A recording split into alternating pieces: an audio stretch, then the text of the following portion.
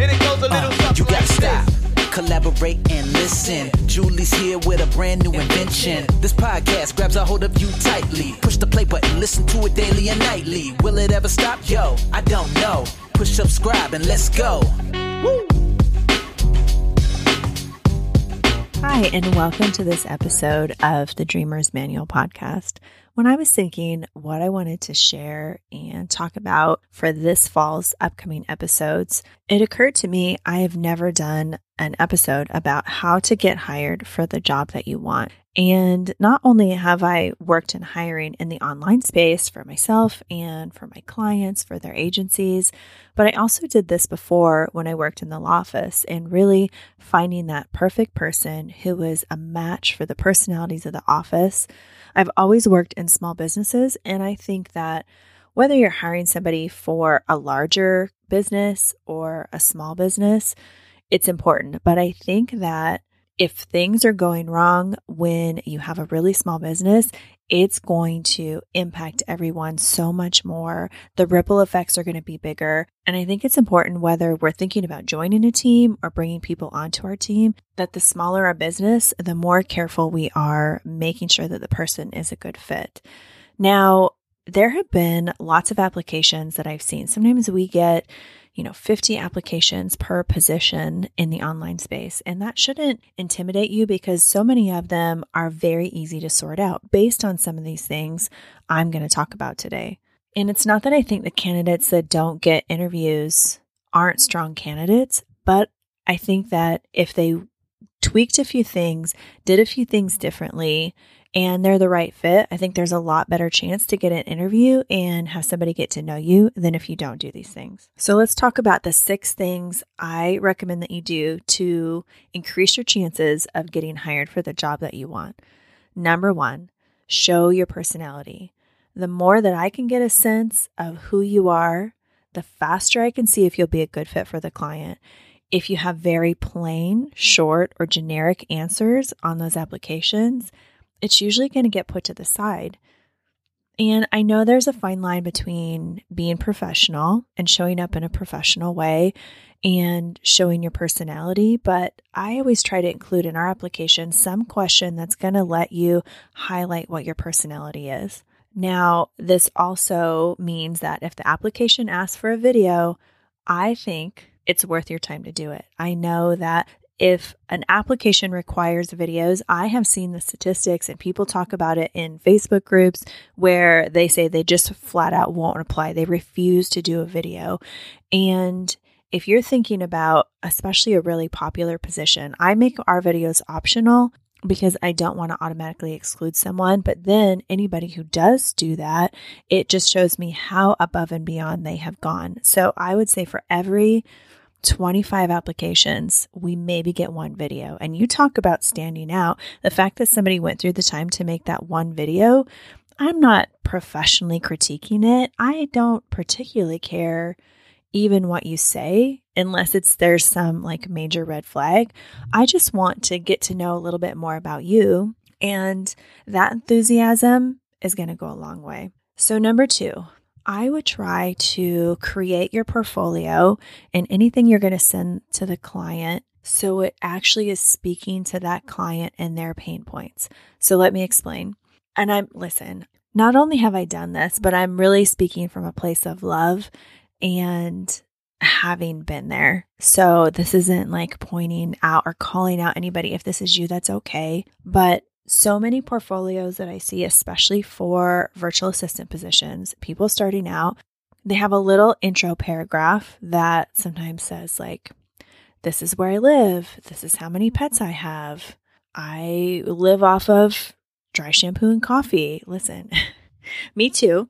And I want you to think about how you can rephrase that to talk about how your experience will impact your client. For example, if you came from a big family, I grew up organizing my siblings' schedules and I live off of my daily to-do list. As a former teacher, leading and training teams comes super naturally to me. I can communicate hard concepts and make them simple. So you see how we're still sharing about you, but we're not just having a paragraph of like, that could go in your high school yearbook or something. Now, 2 other things for your portfolio. Some people don't like putting pictures on portfolios. I don't have a strong feeling one way or the other. I do think if you're talking about cons, there are people that would argue that certain demographics or just if people look a certain way, they're not going to get an interview. I can't speak to that per se. For me, I feel more connected when somebody has a photo because I can picture having a conversation with them. It doesn't have to be a professional photo or headshot. It could be a lifestyle or even a family photo, just depending on your job that you're applying for and the values. But if you don't have a strong feeling towards it being a red flag, I would consider including it. And then make sure that your portfolio, especially if it's in Canva, is clickable so people could click a link to book a meeting with you or click to take them to your social media.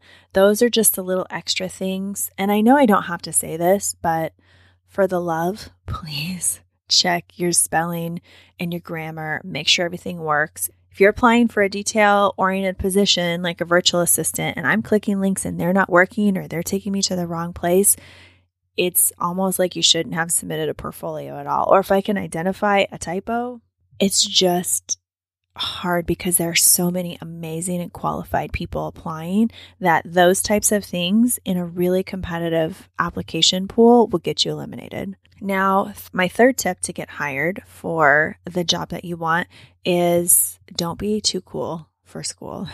Now, I think that enthusiasm trumps many other things, and you can tell enthusiasm when someone applies.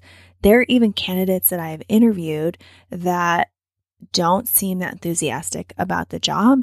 And for me, I'd much rather take someone with less experience or that maybe have less skills in the area that we're applying for, that we can train them and have them be more excited about the position than someone who really doesn't seem to care one way or the other whether they get the position. You can even do this in writing. It doesn't have to be through a video or audio or at the interview. I think just saying, I'm really excited for this position and, really going through and talking about showing your personality, but adding more than one word answers in that case looks like you spent more effort on it, and that translates also to being more enthusiastic. Now, tip number 4, I think can sometimes be a mindset block for people, but following up.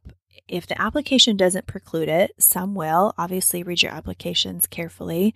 Then I think sending an email initially and establishing that contact and saying, hey, I'm really excited about this position. I filled out the application, sent over my portfolio. I'm really excited. If you need anything or want to reach out, again, here's my information. Can't wait to hear from you. And then within a certain amount of time, after the application period closes, maybe 3 days, maybe 2 days, you reach out and say, I just want to share again how excited I am for this position. I'm here if you have any questions. Just establishing that relationship. And I think it keeps you top of mind. It's hitting some of those things where it's showing your personality because you are going to follow through and not let things fall through the cracks. And you're also showing enthusiasm. So you see, these are related all like a spider web. Now, if you're sending correspondence in addition to anything, also in your application, again, please check your spelling and grammar, triple check them. I've had people send in applications where the name of the business they're applying for is misspelled. The business owner's name is misspelled. And those are easy things to double check and triple check. They're in the application. There are tools online you can use like Grammarly, which is a plugin you can install to your browser, especially if you have something like Chrome.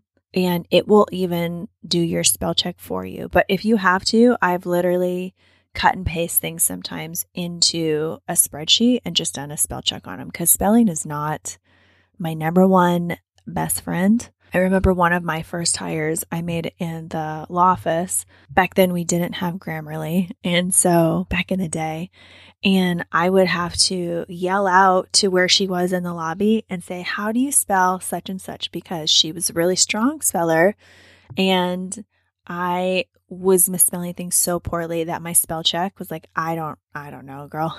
I don't know what you're talking about. it's a big plus to me that somebody can show up and have those skill sets, because it's not a natural skill set to me. But it also is just, I feel like, the bare minimum when you're applying for positions, just to make sure that those are showing up in the way that you want to represent yourself. Now, number 6 is sort of a controversial one, and I'll explain why, but showing your value. And how some people might do that is, for example, if the position asks you for attention to detail, you could review their website for errors or broken links and just say, in your initial letter, I've applied for this position. I know you said you really wanted someone with attention to detail. I just wanted to share that when you click this link, it takes you to an error code on your website. And then attach the link, or, even a quick little video if you feel like something needs more explanation. And I'm the first to say that we are not in the habit of doing free work for anybody. And if this doesn't feel in integrity to you, by all means, don't do it. But going above and beyond and including something like, I noticed that you said you wanted someone to help with Pinterest, and I've created, 3 Pinterest graphics for your latest blog post. I've created a social media graphic template that you can use for your blog posts in the future.